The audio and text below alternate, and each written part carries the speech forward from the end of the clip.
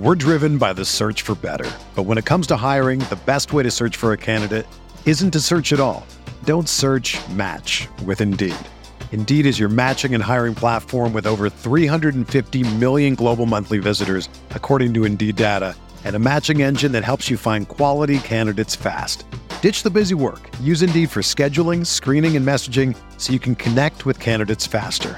Leveraging over 140 million qualifications and preferences every day, Indeed's matching engine is constantly learning from your preferences, so the more you use Indeed, the better it gets.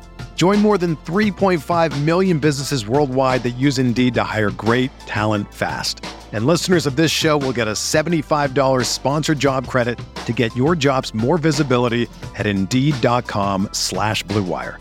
Just go to Indeed.com/Blue Wire right now and support our show by saying that you heard about Indeed on this podcast. That's Indeed.com/Blue Wire.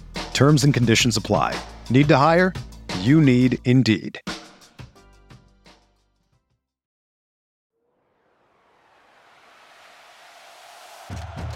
Breaks a tackle, watch out! Burst of speed! Look at this freshman! Welcome to the home of professional football, Canton, Ohio.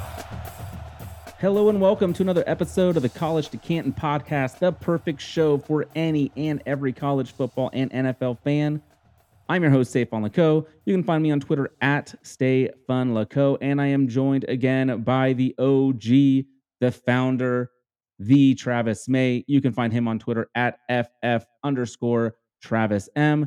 How are you doing, my friend? We've got a great show. We're going to jump into the eligible players for next year's draft. I'm excited. How are you doing, though, before we jump into all that? I'm good, man. I'm just ready to get into the real college football and NFL season. We've got some preseason games going on. Recording Thursday, got some games tonight. My Titans are playing, so that's fun. Really close to the regular season. But really, I want to see the next big names break out in college football, too. I guess we talked about college football 2 weeks ago. Last week was a bunch of NFL. Back to college this week, but really taking a look ahead at who's going to be in the NFL next year. So I'm excited because – 2023 NFL draft players, and really just, I guess, talking through predicting draft capital for all these top names, right? Just trying to figure out where they're going to go and take a look. We'll take a look at some historical precedent and how many players typically go in each round in recent drafts versus maybe what people expect or maybe think they know or think of how many players go in certain positions in each round of each draft, because it's changed over the years in terms of where players get drafted. So should be a fun conversation. Yeah, I'm excited. It's going to be great. It's good, man. I'm excited. Today's my first day of vacation, so I just feel fantastic. I've got a bunch of family coming into town from all over the world, so it has forced me to get my house ready. So last week we had computer issues because I was not ready. This week I've got my office set up. I haven't made my cords fancy and done all that, but everything works. It's operational. We can see each other and I can record finally. So it's good, man. I'm ready to get into it just in time for football season. Man, I am so pumped. I am going to be watching preseason football tonight, and it's disgusting, but I don't care. I love it. I'm going to be betting on it too. I'm betting on it. Yeah, I do know you, and I know you will be doing it. I can't do it with preseason football. Once the real college football season comes around, I start definitely getting into that. And last year that was incredibly profitable for me. probably the best season I've ever had. So I'm expecting a little bit of a disappointment this year, just to offset some of that good fortune. But we'll see. Right. Yeah. It's always hit or miss. It's fun though. We enjoy it. Matt and I talk about it on our other podcast, but today we do want to get into it, and we should probably start pretty soon because as we were kind of prepping, we're like, okay, how many years do we want to talk about? And when we started talking about these names, man, this is going to be a fun draft class. Just looking at some of the names we have, there's a bunch of quarterbacks, bunch of high-end running backs potentially. Really hoping we don't see any catastrophic injuries or something like that. So my first question, kind of before we get the ball rolling here and looking at things specifically, you mentioned kind of where running backs go, and we were talking a little bit before. Last year, 2 years ago, when we saw Travis Etienne get drafted at the end of the round, was the first time we've had two running backs in a minute. Do you think that with some of the exciting players we have coming up, how many, if any, first round running backs do you think we'll see taken in next year's draft? That's a great question. And I think we should set up this conversation just this way, because I think a lot of times when people are drawing up their in NFL mock drafts for any given class, they get a little bit overconfident or really overzealous when it comes to one position or the other, without even thinking about any recent historical precedent and how difficult it is for certain positions to be taken early by a bunch of teams. And I think it's funny because running backs in the early 2000s were really prevalent in terms of going in the early rounds, especially first round. Like and back in like 2000, 5 running backs taken. 2006, 4 running backs taken. 2008, 5 running backs taken in the first That's round. so crazy. That's so And that's crazy. just, could you imagine that happening at all ever again We here? would all explode. We would not know what to do. We would be we- done. We would have to all no. quit. I know, and it's just crazy because we don't see that anymore in terms of first round NFL investment at the running back position. I mean, in the last 10 drafts, there have actually only been 12 running backs taken in the first round of the NFL draft. 10 years, only 12 running backs taken in the first round. The 10 years prior to those last 10 years, we saw 29 Wow. go Yeah. in round 1. So, I mean, 12 first round running backs versus 29 first round running backs in the 10 preceding years. Like, the NFL is clearly moving away from that. And so our expectations have to shift And as well.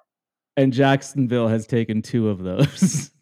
They have, and they're always in position to take early running backs because they always have early picks. And yeah, that's just the nature of it. But it is funny to me, though, if you look at rounds 2 and 3, that's actually, if you look at those same 2 10-year windows, like the last 10 drafts, rounds 2 and 3 running backs, there's been 56 taken. And in the 10 preceding years for rounds 2 and 3, we actually saw 48. So there's actually more round 2 and 3 running backs that we've seen taken in the last 10 years than the 10 preceding years before that. And that trend, it's almost linear. Like, really, I mean, it's funny when we track it. It's pretty consistently trending in that direction where we're seeing more day 2, less day 1, and really overall, there's just less running backs taken in days 1 and 2 combined. Like 68 between days 1 and 2, rounds 1 through 3, taken in the last 10 years versus 77 in the 10 years that preceded that.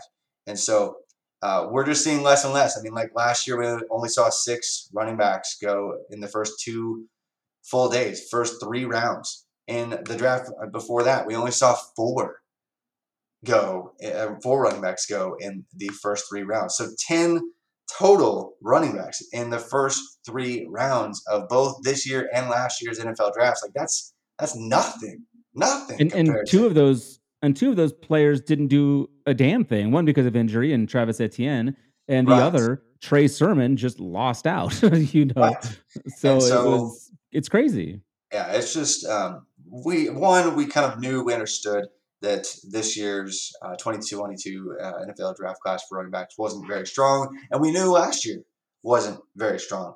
Conversely, we actually knew for years in advance that 2020 was going to be a really stacked class, and in that year we actually saw 9 running backs alone go in day 1 and 2, rounds 1, 2, and 3 of the 2020 NFL draft. But it seems like there's only one good class every 3 years or so. At least that's been Right. the pattern here lately, and we are due again. Yeah. So 2023 is actually set, not just because of some dumb pattern, but it is actually set up to look like a really stacked class at that position because there's just a lot of good players. Now, I still don't think there's going to be more than 2 first rounders, though, to answer your original question. I don't think it's going to be more than 2 that we see go in round 1, because there's only been 1 year in the last 10 years that we saw more than 2 running backs go in round 1. So even in the stacked class, I don't think it's going to happen.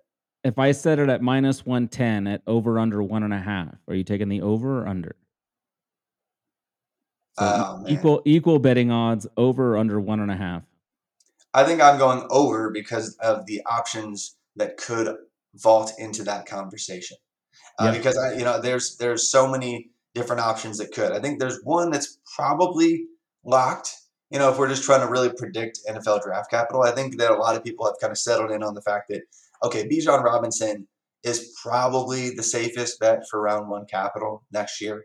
And that's not even really up for debate. And then beyond that, though, there's probably at least 2, if not 3, options that could be in that round one discussion. I'd say if I were betting right now who exactly was going to go in each round, I would say that Bijan Robinson would be a round 1 pick.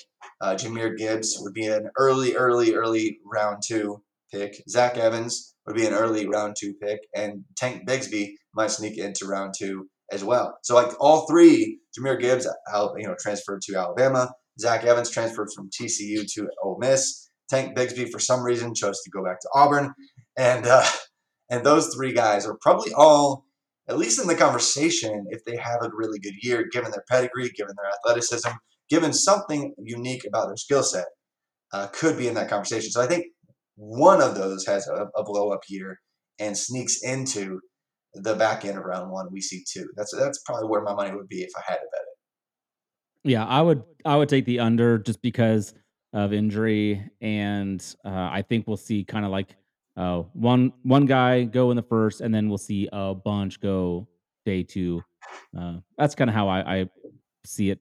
Yeah, playing out. and that's probably the safe money. Like even in 2020 when it was stacked, there was only 1 first rounder. There were 5 second round guys. And 3 part of the reason I feel like that is because of what you just said. Tank Bigsby, Gibbs, Evans. To me, if you don't get one, you can get one of the others. Really, Bijan is kind of the one guy everyone would want. And then once he's off, I think you're willing to wait a little bit and see who falls to you. So that's why I think we'll see maybe in the end of round 1, people just be like, you know what, I'll take whichever guy's left next round. But yeah, well, some that also assumes logical thinking on GMs, and that rarely happens. So we'll probably see 4 guys go early. Yeah, probably so. But a 5th name that rises into that conversation as well as Sean Tucker out of Syracuse. Would he be your 5th running back, or would there be somebody else you would rate over Sean Tucker? I mean, I do think when it comes to the combine, our boy Zach Charbonnet, I love him, is going to put on a clinic, and he's going to get a lot of buzz. But I think that's going to move him from day 3 to maybe late day 2, maybe. Sean Tucker is someone, though, that I think as he puts it together again, because he already did it for Syracuse in the past. We've talked about that on other episodes. But now I think people already kind of know his name. I'll be honest, I didn't really know much about Sean Tucker before last season. But he caught my attention last year, and I think he's going to catch the nation's attention this year. And I won't be surprised if we hear his name with the ones that you mentioned before. He's definitely in there for me. What about Texas A&M's? I'm not going to Devon Achane. That was close. I know you like him. What do you think about him? Where do you think he could end up going if he puts together a really good season? I mean, Isaiah Spiller's gone. He's the guy with the experience back there. I know it's not really his type of role of 5'9", 185. He's not really maybe built for a 3-down role in an SEC game, let alone the NFL. What are your thoughts on him? Well, so Devon Achane, it's tough to compare 1-to-1 when you're talking about different draft classes, because Isaiah Spiller is just a different body, same team, but different body, less explosive. But we thought Isaiah Spiller was going to go much higher. And he was a round 4 guy. But I think we saw Devon Achane be the better back last year. Right. He was way more efficient, way more explosive, way faster, a better receiver. He just was the better back. And so I think if you're going 1-to-1, and if Isaiah Spiller is a round 4 guy, then I'm expecting Devon Achane to go and be a round 3 guy at the very least, because I know he's smaller, but man, if there's going to be anybody that just breaks every running back 40 kind of record at the combine, it's going to be Devon Achane. He's got a near 10-1 100-meter time. He had a wind assisted, I think this may have actually been mentioned in Bruce Feldman's Freak List notes as well, but he had a wind assisted 10.02, which is, almost a 10 flat 100. Flying. And that's why he's that's why he's not added the weight, because he's such a competitive sprinter. Like you're not gonna, oh yeah, Devin Achane, I know you're just like this near Olympic level sprinter, but can you just add about 20 pounds of muscle real quick? But Yeah. that's not gonna happen. But when he is completely committed to the NFL, I hope that he adds a little bit of weight, because he has every bit of burst to be one of the most explosive NFL backs we've seen in a very long time, averaging like over 8 yards per touch in That's college. crazy. Like, that's insane. Like, I mean, That's more Travis impressive. Dye numbers. Travis Dye numbers. Travis Etienne are better than Travis Etienne numbers. And It really is Etienne was a Travis first Dye round. numbers, though. It really is Travis Dye numbers. Well, I mean, the Pac-12 is not even real. I mean, that's like MAC defenses. But it's ACC West is what it is. Real quick with Devin. Crap! Now I forgot. Oh no! He's gonna be. No, I forgot what I was gonna say for a second. He's gonna be drafted by the Giants. They're gonna have Kadarius Toney, Wandale, and him. It's just gonna be like, yeah, have fun. We have no offense. We just like hand the ball off to random players and see what happens. Yeah, they actually put him and Saquon on the field at the same time, and Saquon actually carries Devin Achane and then chucks him forward with the ball. That's going to be their offense for sure. But he to me, he's the top 5 back in the class. I would have him over Sean Tucker. I mean, I like Sean Tucker quite a bit. He's probably the running back 6 or 7 for me that I think still goes day 2, back end of day 2, most likely round 3. But I think Achane could go. I mean, if James Cook goes as early as he goes, Achane is more productive. He is faster. He is just as much a good receiver. And I think when he actually gets to the combine, he's going to be almost identical in terms of weight. Achane might even pack on a little bit more and be thicker, yet faster and better at literally everything. And everyone's drooling over James Cook.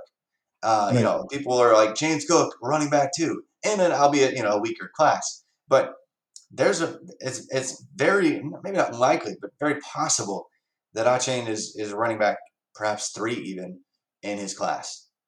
Yeah, I like that. I think that's a good take, and I think you can acquire him for fairly inexpensive at the moment. That might not be the case in 4 months. Another name that I want to talk about for a second here, because I think this guy outside of Bijan has the highest ceiling, but also the lowest floor, and that's just a lot of it's just because of what I assume is mental issues. I don't know. He's a bit of a head case. You already know who I'm going to talk about here, but Zachary Evans. I mean, the dude is explosive. The guy is extremely talented, highly recruited, highly rated prospect, and has really struggled. I mean, you mentioned it. We've talked about it quite a bit, but all the different schools that he's attended. And then now he's at Ole Miss with an opportunity. Now, they did also bring in Bentley, so we'll see what that looks like. But there's definitely opportunity. We've talked about how much Lane Kiffin loves to run the football and get creative in his running game. So if Zach Evans can keep it together, can do well, the ceiling really is amazing. But man, he's got to be the most volatile guy on this list. Well, and it's not like he's gone off the deep end at all since he's been in college or doing anything like that's terrible off the field or whatever. It's just throughout the process, dating back to his early stages of his recruiting process, he was frustrating to teams, being very non-committal and flip-floppy, and that's more accepted now. The NIL is being widely accepted and everything, but at the time, I mean, acting like this is forever ago, but 2, 3, 4 years ago, he was just kind of a pest, at least perceived that way by many in the recruiting community, and that was kind of like the ongoing discussion around him. And then, of course, because he was a 5-star or near 5-star talent, he was the one guy who dragged his recruiting process out until like May or June, like 3 months beyond National Signing Day. And we were all just sitting around twiddling our thumbs, like, where's this top 50 kid in the country going to be playing? And he finally chooses TCU. And like, TCU hasn't produced an NFL fantasy point since LaDainian Tomlinson. What are you doing? And that's a real stat, by the way. Still to this day, no TCU running back has scored an NFL PPR fantasy point since LaDainian Tomlinson retired. And that's going to continue because Zach Evans has left and is now with Ole Miss. But I think if he's going to click with anybody, it's going to be with Lane Kiffin, because that dude just does not give a crap. Like, he's hilarious. Like, he just wants you to be good at football, and he's going to, make some memes on social media and have a good time. I love, by the way, I think Lane Kiffin is so good for the SEC. Oh yeah, so hilarious. And so like if he's going to be with any coach and is going to manage whatever personality Evans had at any point that people critiqued him for, it's going to be Lane Kiffin. And so I think Evans is going to absolutely go off this year. We could see 1,200 plus yards from scrimmage easily, even in the SEC, and also be efficient while doing so. I mean, he was almost 8 yards per touch for TCU last year. Maybe he's not quite that efficient, but I think he could still be a really incredible receiving threat, as he's already done so in a smaller sample in college, and be a really decisive, explosive kind of round one runner that very well could be the best back in the class when it's all said and done. Now, I don't think that's the safest projection, but I think he's Correct. pretty safe for round two projection. I think, and it seems like we're landing somewhere around, Bijan round one, Jahmyr Gibbs, Zach Evans, Tank Bigsby round two for sure. And then, Sean Tucker, Devin Achane, you like Zach Charbonnet, that kind of like 5, 6, 7, at least next year, they could be day one, day two backs. Does that sound good? Yeah. Yeah, I think so. And I think maybe Charbonnet's a reach, but if it's not him, it'll probably be someone else, you know.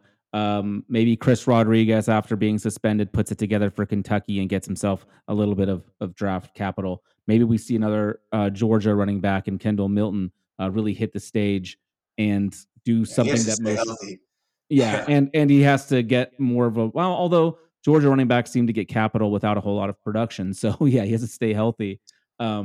But yeah, there could be and other guys who aren't even on our radar. There could be someone that pops. So it may not be Charbonnet, but I think we do have another one that kind of slips into the back there. That's a Yeah, weird thing to say. there's always one, right? And I mean, that could be like a Deuce Vaughn if the NFL looks past his size concerns, because he was one of the most ridiculously productive backs in the country last year. I mean, if he's got every single stat you want going for him, he's just like 5'5". So Right. it's just a tough projection. But if any smaller back could sneak into the back end of day two, it could be him. But I'd say he's more like a round four type back there. But we didn't even really talk about Jahmyr Gibbs. But I mean, what are your chances, I guess, for him to be a round one running back before we move on? Yeah, I think he needs to get the role. We talked about 2 weeks ago. We talked about that Alabama, some of the camp battles there at the running back position. And while I think Gibbs transferring in, he's going to be the main guy. We could see more of a committee backfield. Now, is that going to really hurt him? I don't know. To me, is he talented enough to be a first round back? Probably. I think he's a very good running back, and he's someone that I've moved up all of my boards after he transferred out of Georgia Tech. I just don't know. It's just hard for me to just given the history that you were talking about before, think he's going to slide into the first round. But I think he has the talent. I think he has the ability, and I think his all around game is something that the NFL, someone very well might trade up or Yeah. trade back, to get him in the first round. Yeah, the thing is, I think his floor of selection range is probably where James Cook went this year, just because he's definitely better than him, and he's more productive, probably a better runner. Had back-to-back seasons of at least 15% receiving yard market share, if not more, for Georgia Tech, and I think he could actually do that in a year where Alabama's kind of in a situation where they don't have proven receiving options. He might actually again have 15% or more of the market share of receiving yards, which is not normal necessarily for Alabama running backs, Where which would would be you set the incredible. number? Where would you set the number for Gibbs being drafted? Over or under I 45, think, oh, which I would would be say that would be the first half of the definitely second inside of that. round. Definitely inside Yeah, of me that. too. Me There's too. no way, unless he's not healthy. That's just not happening. Yeah. So you're thinking like a Kenneth Walker top 10 pick in the second round or better. Yeah, if I was going to set the actual line somewhere, I would put it pick 37, somewhere Yeah, like that. it's If I was going to try to set even odds on it, but I'd say that there's a good chance, a team trades up into the beginning of the round one, or sorry, round two, and actually targets him there. And he's just too explosive and too good as a receiver to not be taken in that range. And what he's probably going to do at Alabama is absolutely annihilate, because it's Alabama. yeah. Who's a dark horse running back that we have not mentioned that you think someone not getting as much hype, obviously, that you think could maybe sneak into this round range of guys? If it isn't, I mean, you mentioned Deuce Vaughn earlier. Who's another guy who you could see maybe having a surprise season, maybe a great what's the word I'm looking for, combine, and maybe get himself a little bit of capital? If I'm looking at guys to come out of absolutely nowhere, guys that are just not even remotely on the radar for almost anyone on the national scene, I would say Tay McWilliams at Baylor, just because he's reportedly almost assuredly going to be the guy. And we saw how productive Abram Smith was last year for them. Yeah. And Abram Smith's thing was he was just a converted linebacker and was super old. And so there were a lot of reasons he wasn't even very athletic either. Tay McWilliams, though, has always been super athletic, was running like 4.5s coming out of high school. He just obviously wasn't ready from a size perspective, I guess, strength perspective until this past offseason to really take the reins there. And so this year he's going to be. Squirrel Williams is going to have a lot of the work they were handing to Treston Ebner last year, but McWilliams is going to be the heavy touchdown scoring back, one that they rely on, and it could be a crazy, 1,200, 1,300 rushing yards guy who also adds some receiving yard work. And if he does that, he is 2023 eligible, and he could be that guy that comes out of nowhere and somehow earns day two capital. Yeah, my guy might be someone who I wrote about last year and was putting together a really fantastic season before injury cut him short, and that's Mohammed Ibrahim. I like him a lot out of Minnesota. Really explosive back. He's got the size, 5'10", 5'10", 5'10", 210 pounds. I like his move, and he is productive, and he pretty much is the offense for Minnesota. So I mean, the one thing is when he got injured, Potts was doing a pretty good job too. So it could just be a nice offensive line. But Mohammed Ibrahim is someone that I could see kind of jumping up and getting late day. I don't know, maybe day three. I don't know. Well, early day three, late day two. I don't know. The guy for me that I'm interested in watching this year. Nice. Well, I like that a lot. Well, hey, let's pivot off of running backs and maybe spend some time on the quarterback position. I mean, there are a few obvious names, but I mean, C.J. Stroud, Bryce Young, those are the obvious projections to be round one picks next year. But for you, are there any other guys that you would just say are kind of automatically in that discussion? But before we do that, do you mind kind of giving me a historical overview, giving our listeners a historical overview? What's normal? What can we expect? How many first round? Because to me, I'm always shocked at how many quarterbacks go first round. And we're talking about this a little bit before the show started. Um, but the difference between first round and like second and third round quarterbacks is pretty crazy. And you either get drafted early or not. You know, there's not very many of those guys. So I'd love to just hear some of those Yeah, numbers sure. from you. And then Mhm. maybe I can use that to answer the question because really, I think those are the only two guys that I would feel comfortable taking in the first round because when talking about quarterbacks, we also have to consider the teams that they're going to go to. Like, who's going to be picking early, and do they Yeah, have a quarterback need? Like a team like Seattle, Detroit. It's easy to assume that they might, but what if? I mean, I'm gonna say, what if Jared Goff puts it together? We're not going to play that game. But but um, who is it outside of Stroud and Young? Because to me, those are the sure. guys that are definitely worthy. And I would be terrified to take a Will Levis or a Devin Leary or a Tyler Yeah. Van Dyke, Like you super know? early in most of your Right. drafts, or even like try to trade for them, assuming that they're going to get drafted early. That's certainly risky given the recent history of quarterback selections. I know round one quarterback selections that has actually been trending up since even like the early 2000s. Like if you look back at 2000 to like 2007, like we used to see overall like total quarterbacks get drafted. You'd see 14, 15, 16, 17 quarterbacks drafted in any draft class. Like that was more commonplace. But you'd see, one in some cases, or three or two quarterbacks quite often get taken in round one. Whereas, in like 2018, 2021, we saw five in both those years get taken in round one. And over the years, like since 2000, there have actually been 66 round one quarterbacks taken in the NFL draft. And there's only been between rounds 2 and 3, 55 in total. So 11 more first-round quarterbacks taken than rounds 2 and 3 combined.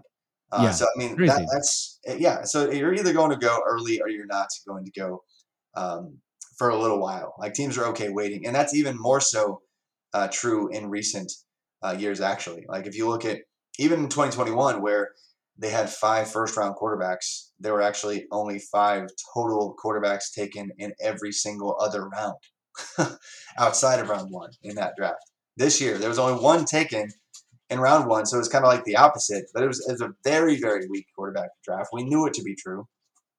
But, they had no quarterbacks in round 2. And, only 3 other round 3 quarterbacks. And there were like 3 round 7 kind of flyer types. But before round 7, even, there were only 6 quarterbacks taken last year at all in the draft. So, like, on average, we're looking at, 11-ish quarterbacks being taken in a draft class, whereas that average used to be around 13, 14 plus. And so teams are just realizing, hey, you know what?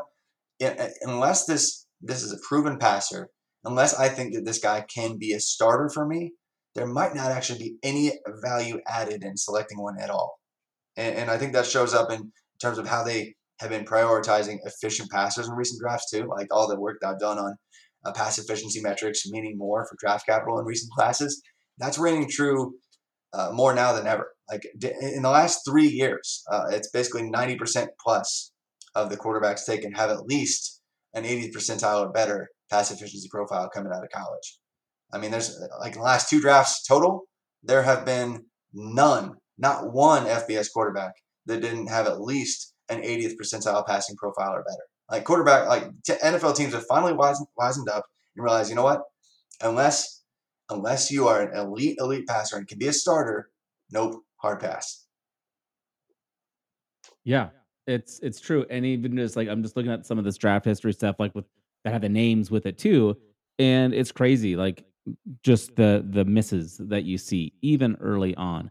But so to answer your question, how many guys go in the first round? I think the other side of this isn't just looking at the historical data, but also what teams are quarterback needy. Like, I mean, how many teams do you think are going to want to take a guy? To your point, Yeah. a team like Atlanta, who we don't expect to win a whole lot this year, they just took a quarterback last year, but it wasn't until the third round. So it's not like they had a heavy investment. If they're picking early and a guy like CJ Stroud or Bryce Young is available, yeah, I think they're going to take him. And if Seattle, I think they're going to be taking a first round quarterback. So another team would be the Detroit that we mentioned, maybe Carolina. So I don't know. Four guys taken in the first round would be my guess. And Yeah. anything if we're setting a betting line, I would take the over 4. I would take the under 4.5. But again, that's a lot of that's because I don't like a lot of the options outside of the top 2. But what if DJ Uiagalelei puts together a phenomenal season? He's got such an incredible NFL physique. I could see him vaulting into the first round easily. I mean, it doesn't take a whole lot, especially with guys who had the profile coming into college, showed a glimpse.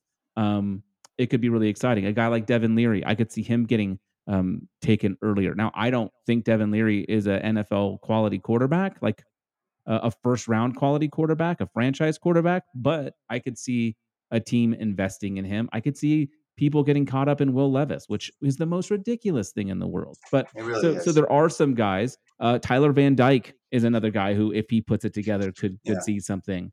So there are possibilities out here. And again, we always see someone pop.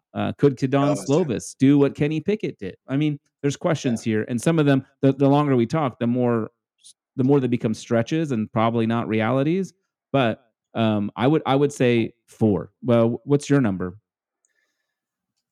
I would say that there would be 2 early ones, and then there will be a couple other reaches that probably happen. Although we thought that could be the case this year, and it didn't happen. Yeah, So it really yeah, comes down to how many NFL teams have gotten smart about investing in efficient passers who also can add value with your legs, because those are 2 absolute musts in today's NFL. If you can't add any value with your legs, you're not going to get drafted early. Like even Kenny Pickett, like he wasn't an incredibly athletic guy, but if you look at his adjusted rushing numbers like his rushing yard market share numbers, like he was still 10, 11% rushing yard market share, which is more than enough. And you don't have to put up crazy numbers.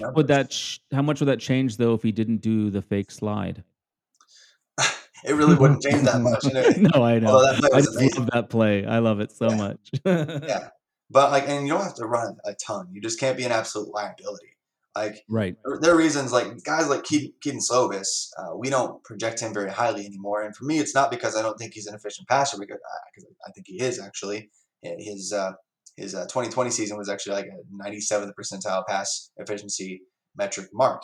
Yeah. But he's an absolute liability in terms of adding value with his legs. Like he just is sacked way too often and then does not add any value to make it up with his legs at all. He's like got a negative mark career for his rushing yard. So you can't really project him to go that early because teams just don't care for that particular model anymore. But what about the whataboutism people are like, well, what about Bryce Young and CJ Stroud? They don't really do that with their legs that much. I think they're probably actually going to a little bit more this year. I think we saw Bryce Young do it down the stretch. I think CJ Stroud do it in a couple competitive games. When they needed to. Yeah, when they needed to, they do. And so I think they're going to be at least positive rushing yard kind of cases this year. Probably not, 10% guys like we've seen. Are you nervous about them breaking your model? I'm the pass efficiency part, no, because CJ Stroud. CJ Stroud had put up a 99.1% season last year. Bryce Young put up a 93.6 percentile season. And so, like, they already, like, they're going to get drafted, period, and they're going to get drafted early. Like, that type of pass efficiency without any rushing inserted at all typically gets drafted, especially from high pedigree.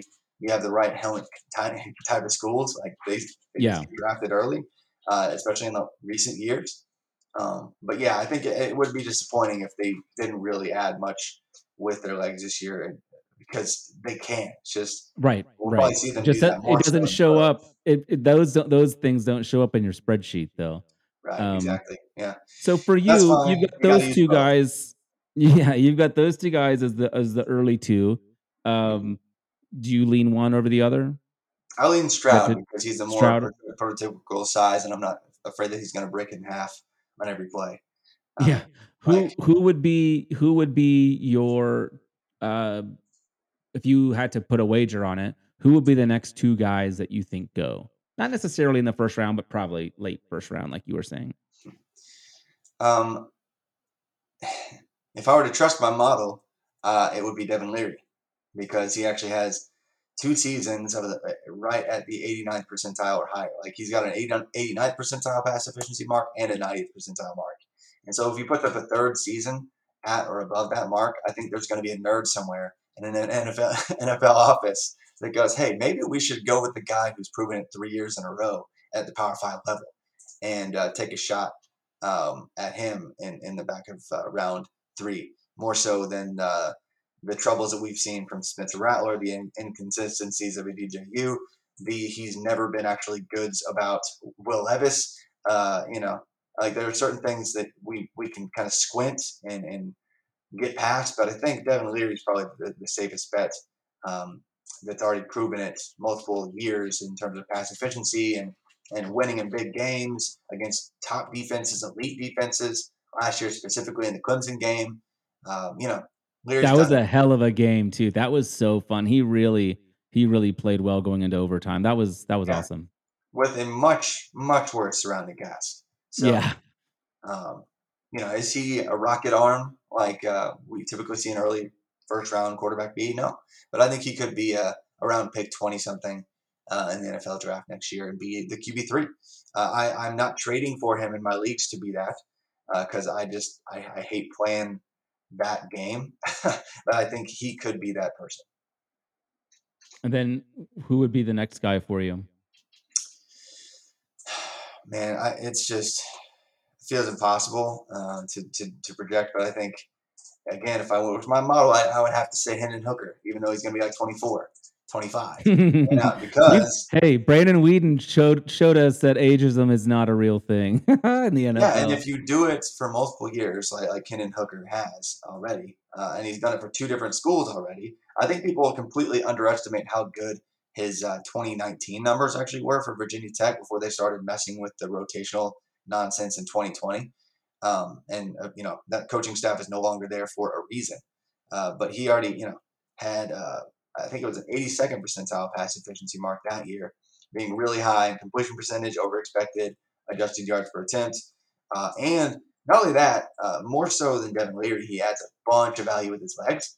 So Hendon Hooker, even though he's going to be older, in another year in Tennessee's high-flying offense to put up another ridiculous passing total last year, not even playing the whole season, had 31 passing touchdowns to 3 interceptions. So if he does that even more so, having over 40 passing touchdowns plus, he's a good bet for top 5 quarterback next year.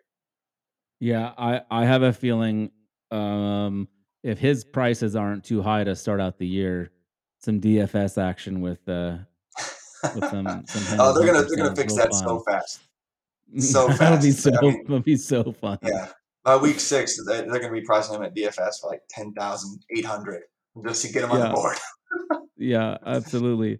What about some of the transfer guys that I'd like to hear you kind of talk about? In Dillon Gabriel, Spencer Rattler, names that we know Spencer Rattler was like the highest quarterback in his class, if I'm not mistaken. Dillon Gabriel is now going to Oklahoma, who's been producing high draft picks. And there's an opportunity there to put some crazy numbers, obviously, with Spencer leaving and Caleb leaving.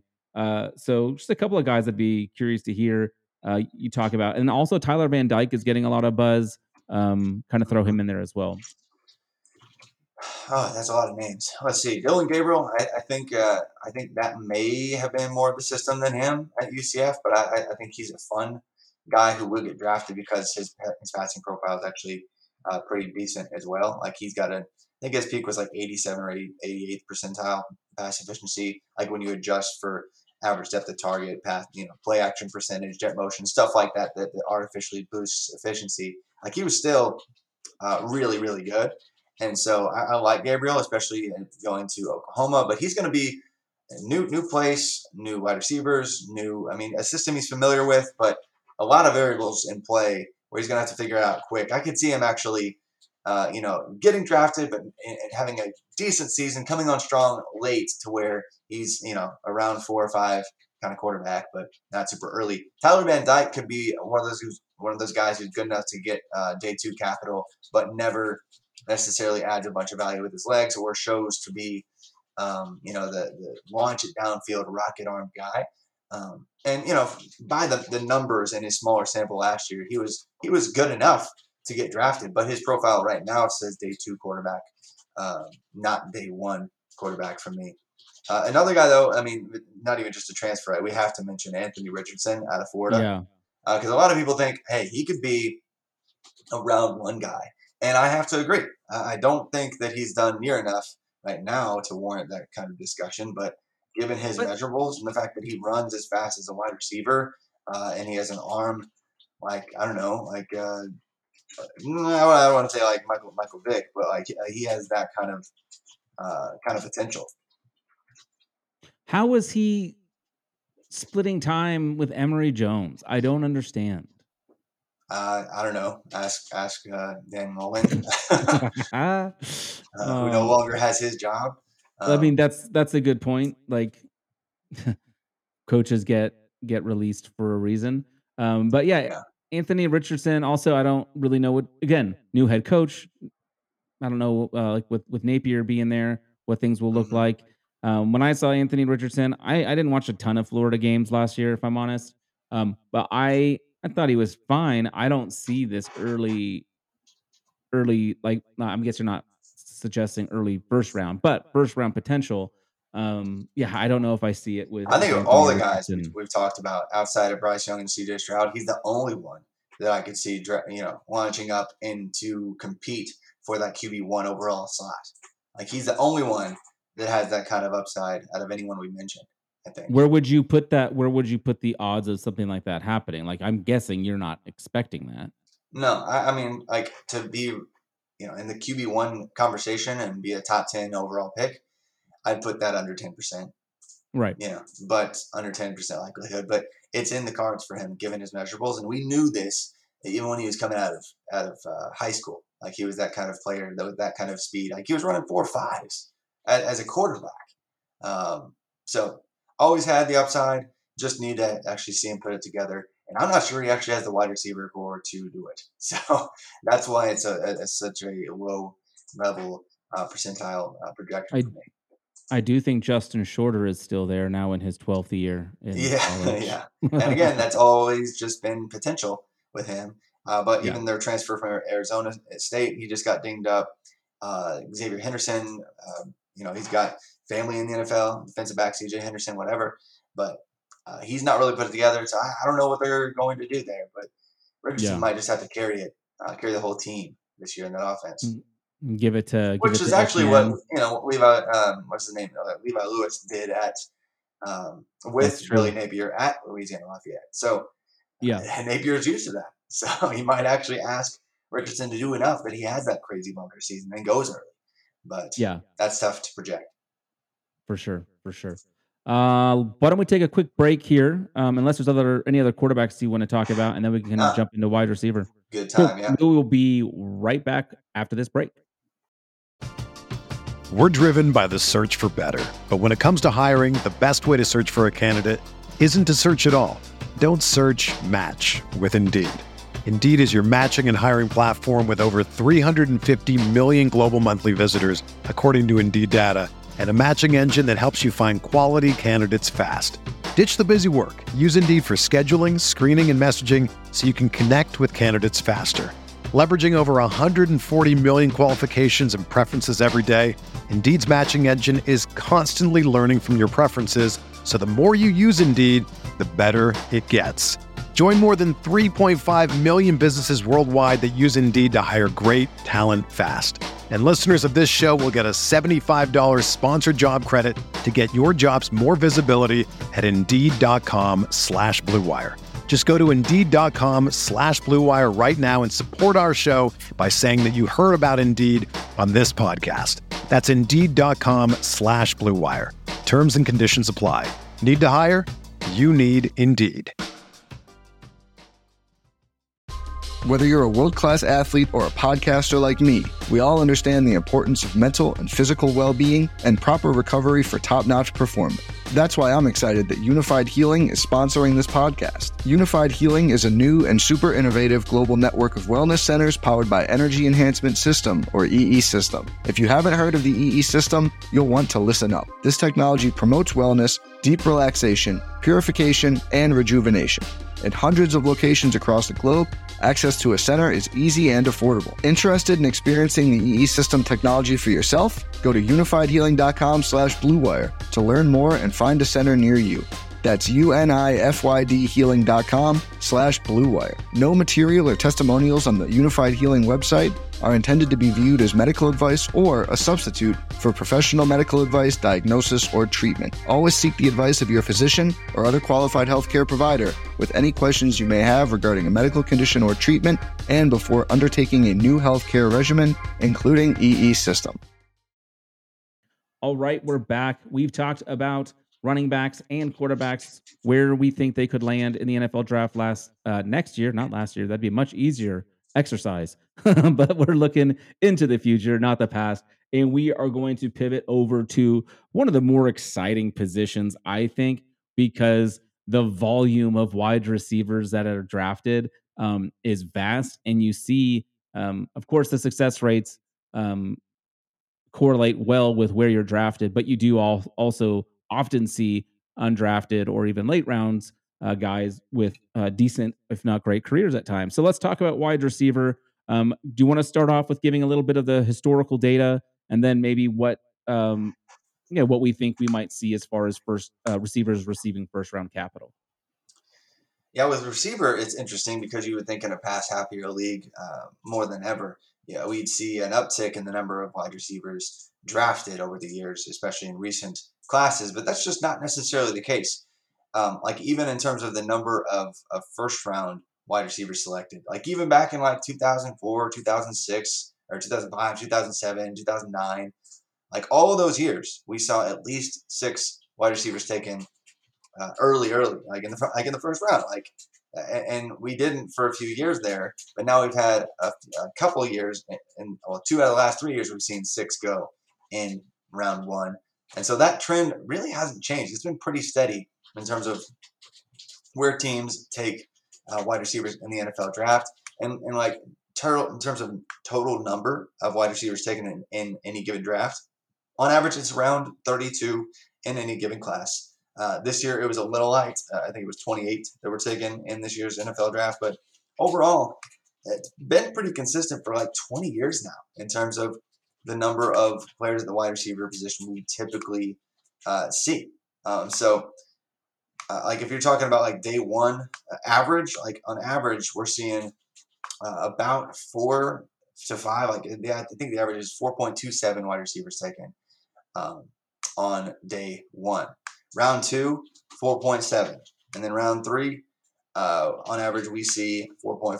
So it's like 12, 13, 14 wide receivers taken pretty consistently in rounds 1, 2, and 3. And with pretty equal distribution between those rounds too, unlike quarterback where it was very heavy on the first round. Right. Wide receivers, pretty much you're sprinkling 4 to 5 in every round in the first 2 days.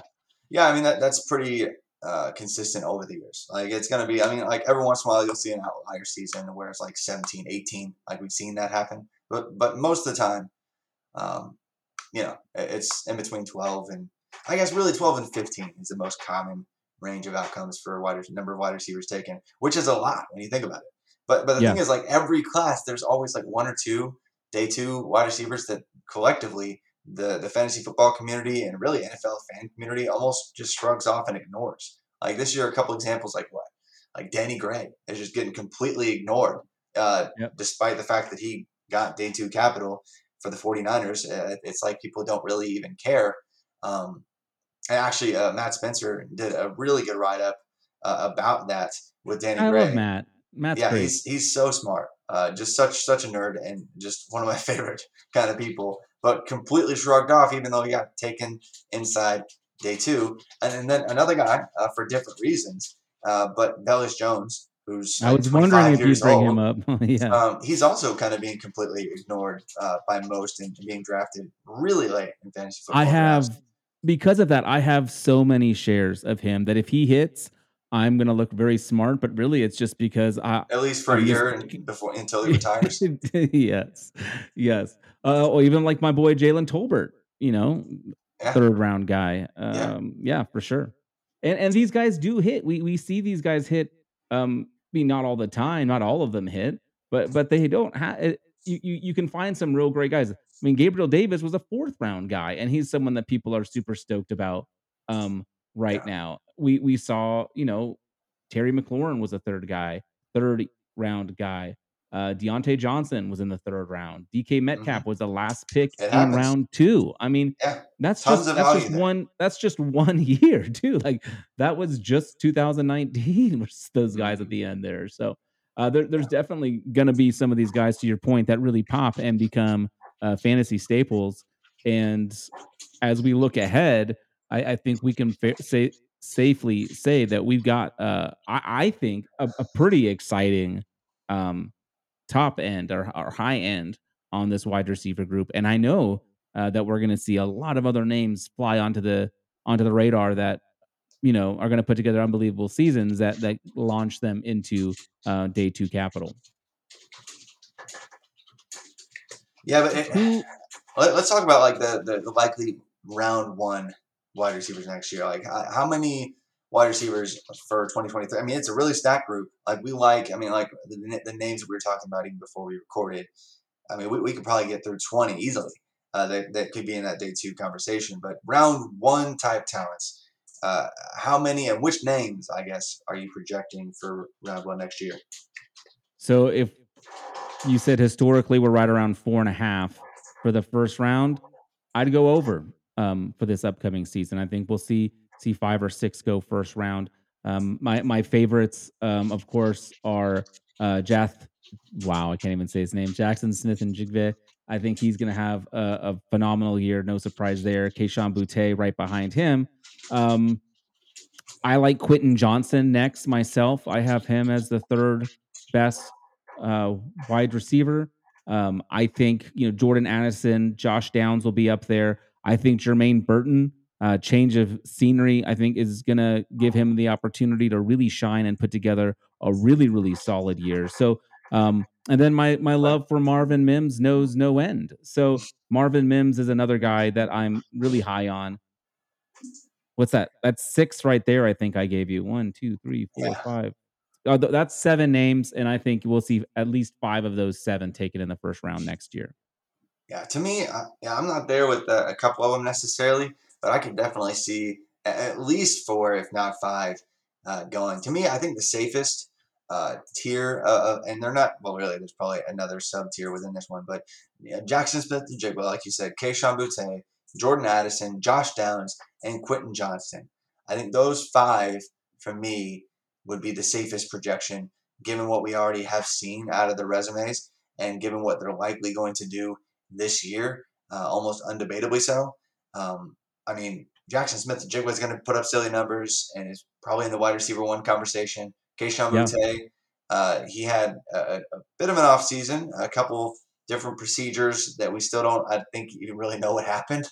But he was on pace for an absurd, like 40% yard market share season. Like he has when you squint and look at his adjusted production index, like the highest and best profile thus far out of the class, despite the raw totals for Jackson Smith and Jigba being absurd.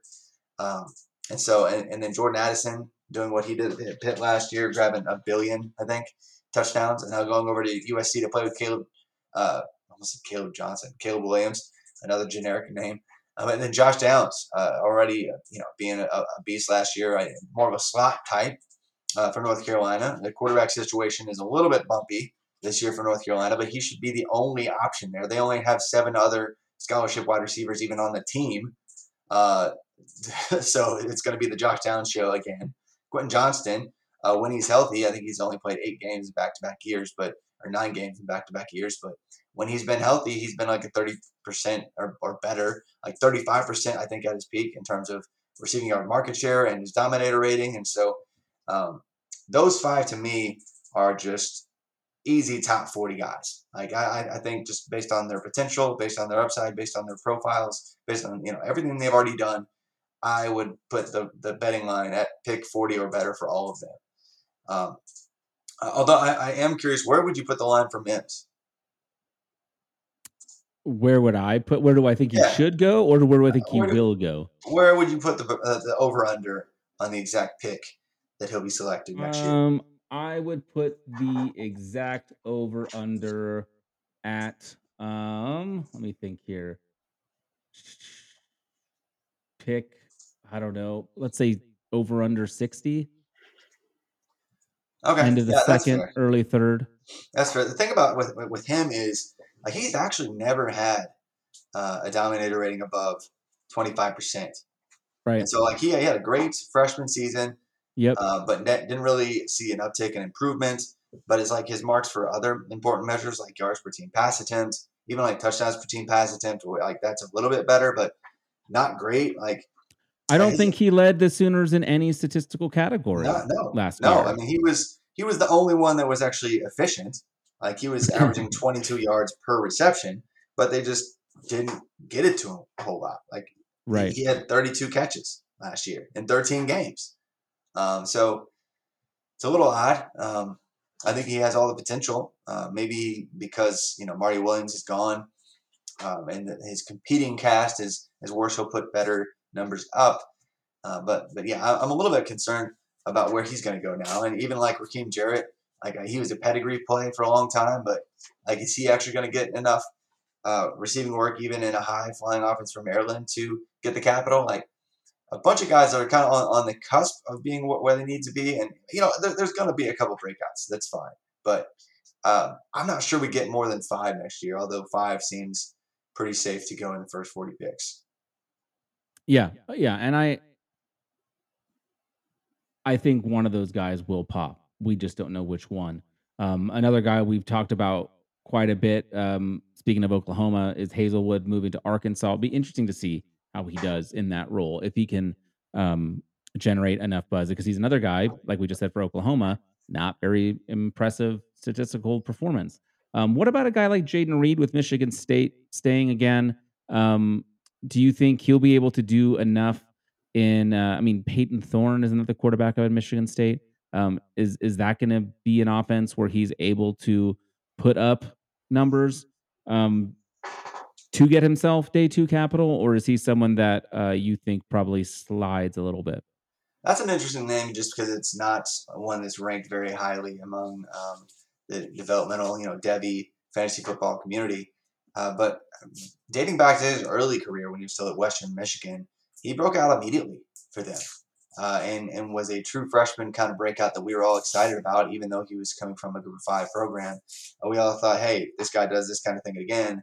That would be impressive because he peaked at like a 35% dominator. And last year, he was sharing a lot of targets with Jalen Naylor, who did get drafted day 3, but he did get drafted nonetheless to the Vikings and looking good in camp. He's going to make the team.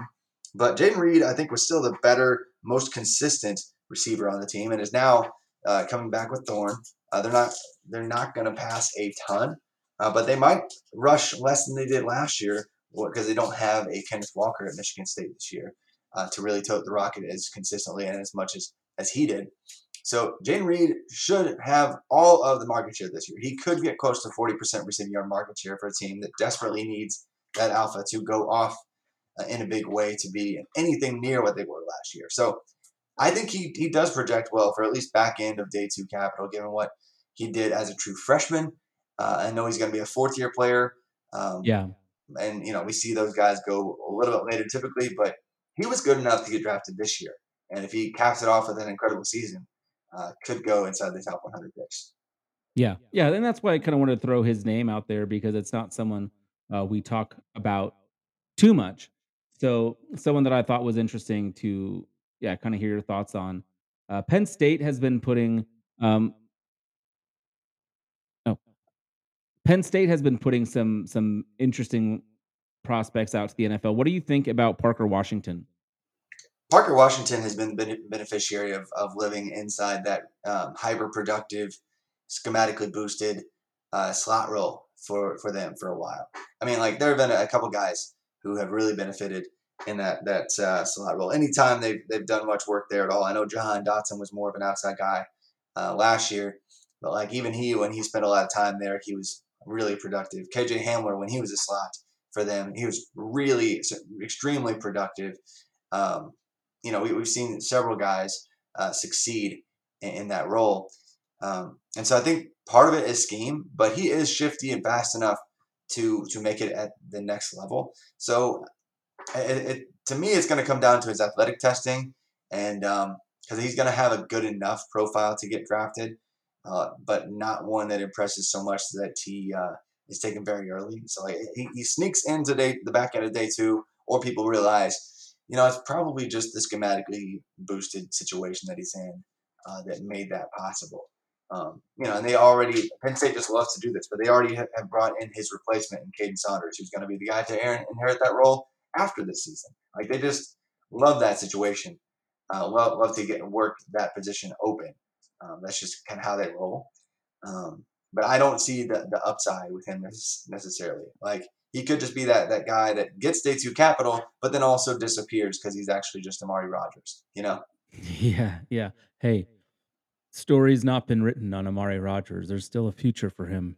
Yeah, we'll see. We'll see. He and I go way back, so I gotta protect him whenever I can. That's not true. That's a lie.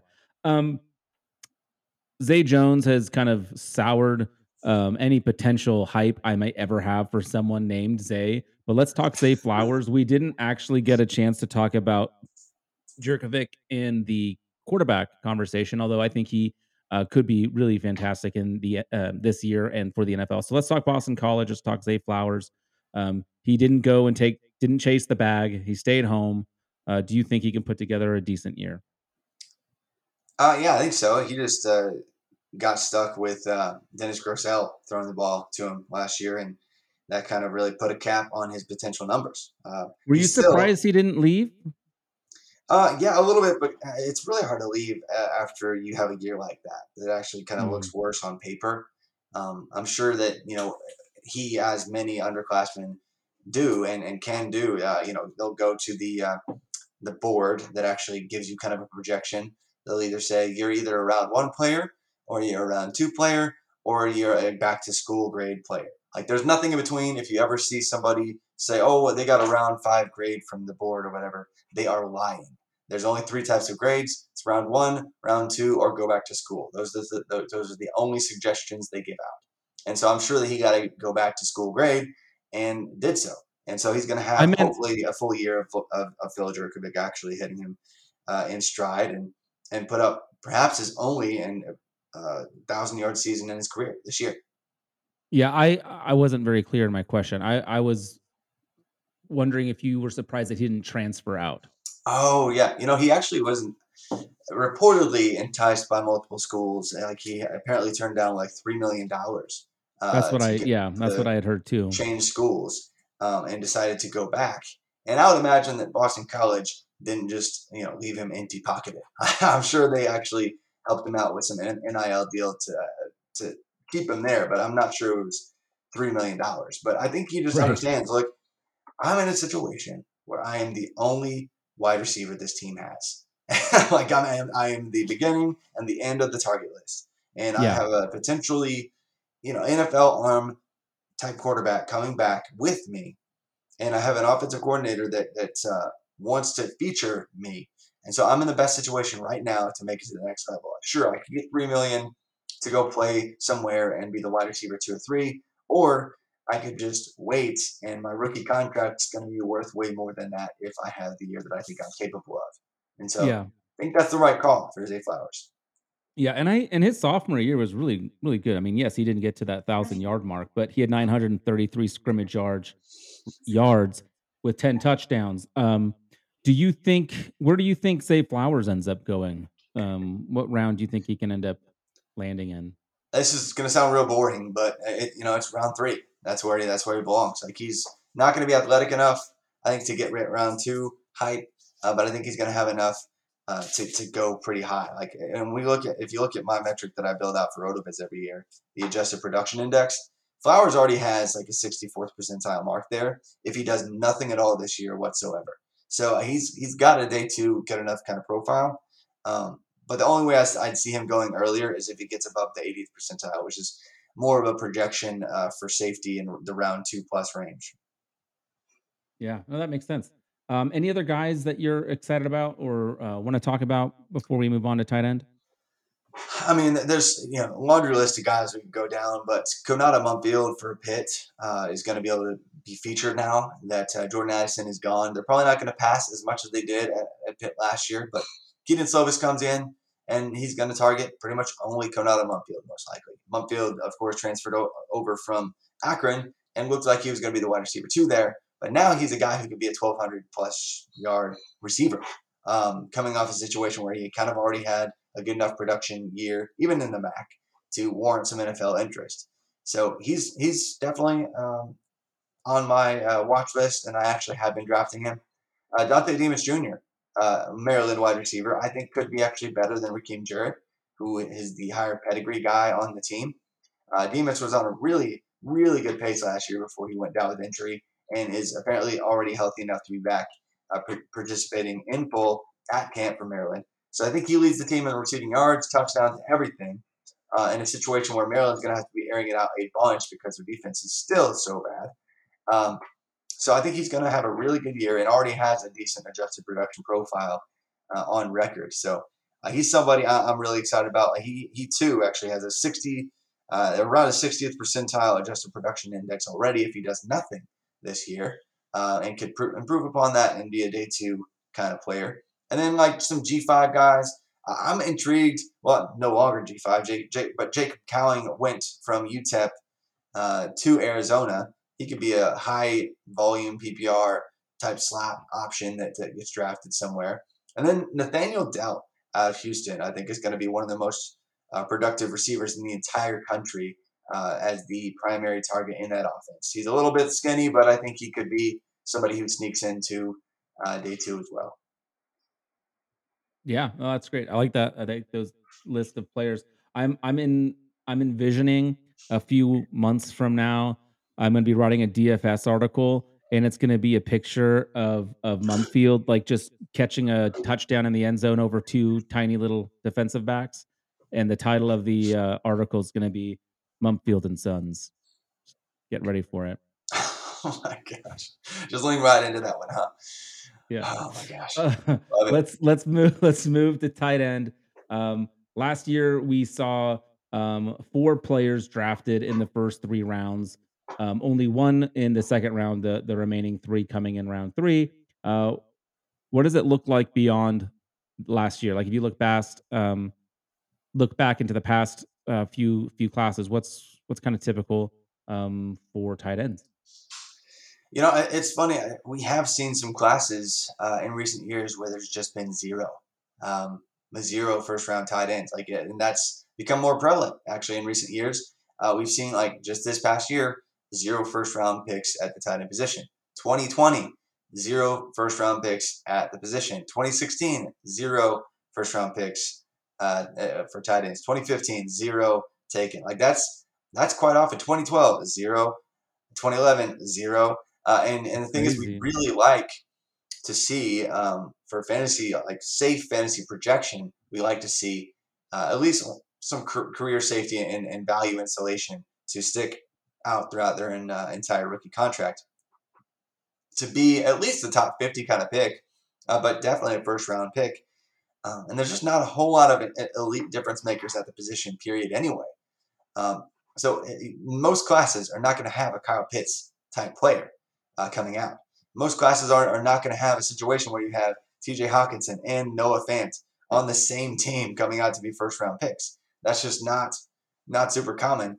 And the NFL has been historically pretty gross at actually picking tight ends that early. I know a lot of people want to talk about, the hit rate for guys, playing a long time in the NFL. That's fine. But like elite producers, especially in recent years, they've been pretty bad at identifying first round players who are going to be difference makers for our fantasy purposes. Like Hayden Hurst was a legitimate first round selection by an NFL team. Like he was already 25 years old when he came out in the league, and he was not good.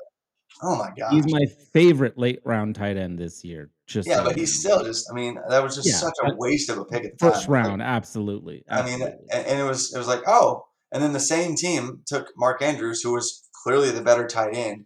Everyone in our community already knew that to be true, but the entire NFL thought, oh yeah, Mark Andrews needs to go 2 rounds after this randomly bad and old tight end that we all knew was a waste of a pick.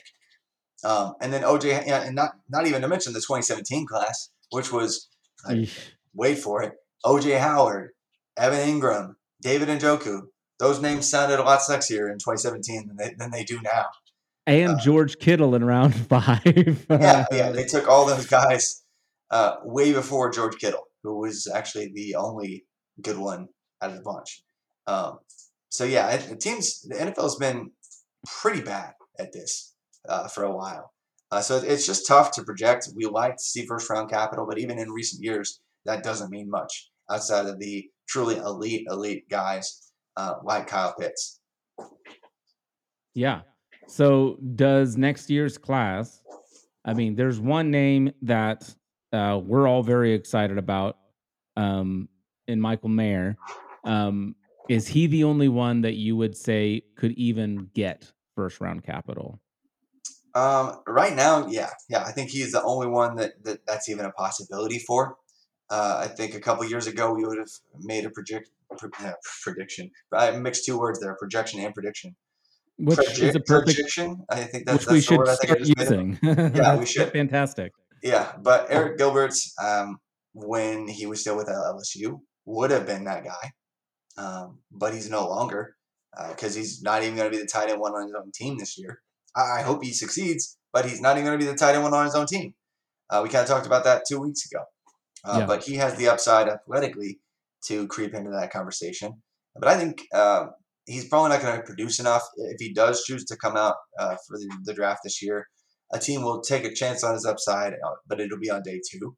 Michael Mayer for Notre Dame, that's probably the only name. And even he is not perfect because I don't think he's going to have elite level athleticism that we typically like to see at the position. Like I think he's probably at best going to run like high 4.6s, which is good enough, but it's not necessarily what we like to see from our first round kind of tight ends. So he's good enough to kind of turn the corner against college players, but I am curious to see how he kind of tests out athletically. He's big enough, like he's 6'4", 250, but that will be just one to watch, and I think his testing might be incredibly important when it comes to seeing whether he's like a mid first round pick or somebody who goes around pick 40 or 50 overall. Yeah, and those things happen. I think one of the most surprising ones to me this past year, someone who I would have lost a lot of money on if I was setting the line or betting on it, and that was Brevin Jordan. You know, a guy who had the look. He was someone that we were all excited about, but he ended up going in like round 5. Like, so it's really hard because he was someone that we had gotten excited. Oh, maybe not you. I shouldn't speak for you. Someone I had gotten excited about because he was really fun at Miami. So yeah, it's tough. So you think Michael Mayer is what percentage would you put it at for you? Confidence that he goes in round 1 next year? I would say it's still probably only around 50%, maybe 55% chance that he'll sneak into round 1. So you think there's a decent chance that we have another year with 0 first round tight ends? Yeah, I do. But it's going to come, like I said, it's just going to come down to the testing.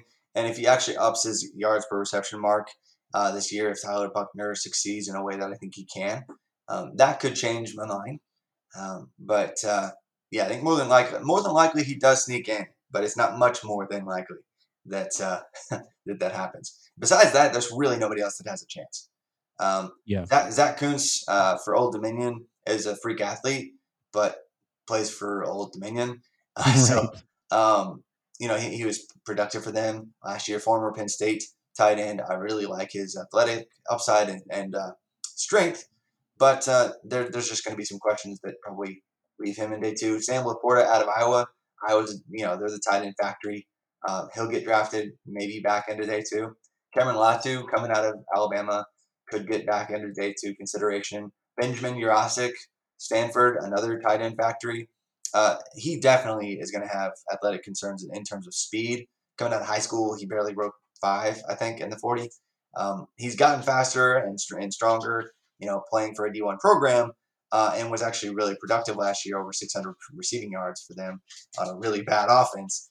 But I do like him. He could be a tight end 2 or 3 in the class, but he's going to have some athletic questions, I think. So that might cap his ceiling for NFL projection. And then Jaheim Bell and Austin Stogner on the same team for South Carolina. I would guess that only one produces enough to get decent capital. But Jaheim Bell could be that Jonnu Smith kind of model guy who's a little bit undersized, but is athletic enough and good enough to be a mismatch nightmare. Yeah. What about a name that, again, I was really excited about a couple of years ago or 2 years ago, Jaleel Billingsley, believe now in Texas. Didn't he transfer to Texas? Yep, and I have no interest in him, and I don't even think he's going to start for them. But sorry, I used to like him. Yes, there you go. I think Jatavian Sanders is a better prospect than him. He's not eligible for 2023, but I think he sees the field more so than Billingsley does. I think Billingsley will be given a shot here and there, but he will still disappoint like he's done for 2 years already. Yeah. So kind of shifting to roster construction just when it comes to tight end, because we talked about this last year, and I know we have quite a few new listeners this year. But when you're putting together a fantasy team and we're looking at Devy or C2C, mainly C2C, what's your strategy? Like knowing how difficult it is for tight ends to get capital if you don't have that right one, or maybe in the very rare cases too. What's your strategy when building out your team when it comes to tight end? I am always on team 0 tight end. Like I will not draft one in virtually any kind of league at any point before round 10 for any reason whatsoever. because even if we think we're right about a tight end, and he's a great NFL tight end, like he's a really good one, and he's like a back end tight end one, that means almost nothing. Like there's so many good tight ends in the NFL that it still doesn't mean anything. Like unless you're a top 2 or 3 tight end in the NFL, in terms of translating to an actual positional advantage that's meaningful enough to justify the draft selection and justify taking them over virtually anyone else in that same range. There's like 2 or 3 every year, and the same ones for like a dozen years. Right. Yeah, I'm not going to bet on my ability to identify the next one. I'm just not going to do it. I'll go in a different direction every time. So, do you have any Kyle Pitts or Brock Bowers? I have none of either, and I'm okay with that because I am perfectly fine targeting Dalton Schultz in a trade for 2 years straight and having him on half my teams and having a way better wide receiver core because I didn't reach for Kyle Pitts or overpay. Yeah. No, I think that's good. Well, awesome. I think this has been good. This has been really helpful for me, just talking through some of these players, because it's really easy, like you said, to just be like, yeah, I think all those guys are going to get great capital. But sooner or later, we have to realize that history tends to be a very good predictor of the future. And there's a lot of other positions that are extremely important for NFL teams that have nothing to do with our fantasy football leagues, like defensive linemen. So I think those do matter in some of my leagues, but that's true. Only if they're still in high school, though. Right. No, this has been good, man. It's always good catching up. It's been a lot of fun, man. I'm really stoked for the season. I'm gonna go do a tiny bit of research so I can play some bets on the games tonight. It's gonna be good. Again, you can follow us here on the RotoViz main feed, but we also have College to Canton feed as well. Highly recommend you follow both. The College to Canton feed does tend to get dropped a little bit sooner in the week than on the main feed. So if you want all of your C2C needs met as soon as possible, follow us here. Again, you can find me, Stefan Leco, on Twitter at Stefan Leco, and you can find Travis on Twitter at FF_Travis M. Travis, is there anything? Actually, no. Before you leave us, what are you working on right now? What can we find? You've got your stuff on RotoViz. Really excited for upcoming season with RotoViz, but also the Salad Verbal guys are just always doing great work. Ty Hildenbrandt and Dan, of course, over there. Dan and Ty, as you may know them. But they're just great. They've been doing awesome things for several years, since 2008. If you like college football, they're hilarious people that do great shows. They even do live shows. Yeah, I got a couple of those coming up, but about to do a full relaunch for their website, and it looks really clean, and I'm excited. So I'm going to be doing some stats work for them just to get some stuff on their show, but also just doing some stats writing stuff that, is just interesting to me about every one of the best matchups from the past weekend and ones upcoming. Awesome. That's going to be great. I'm going to be helping out on some of the college DFS stuff. Of course, we've got our podcast that covers it, but I'll also be writing some articles on that too. So that'll be really fun. I'm excited for that, man. I cannot wait for this season to start. It's going to be fantastic. Thank you all for listening. Please take a second, rate, review the show. Send us questions. It'd be fun to do a mailbag here before the season gets going. So please do that. And again, as always, thank you so much. And we will be back with you next week. All right. Bye.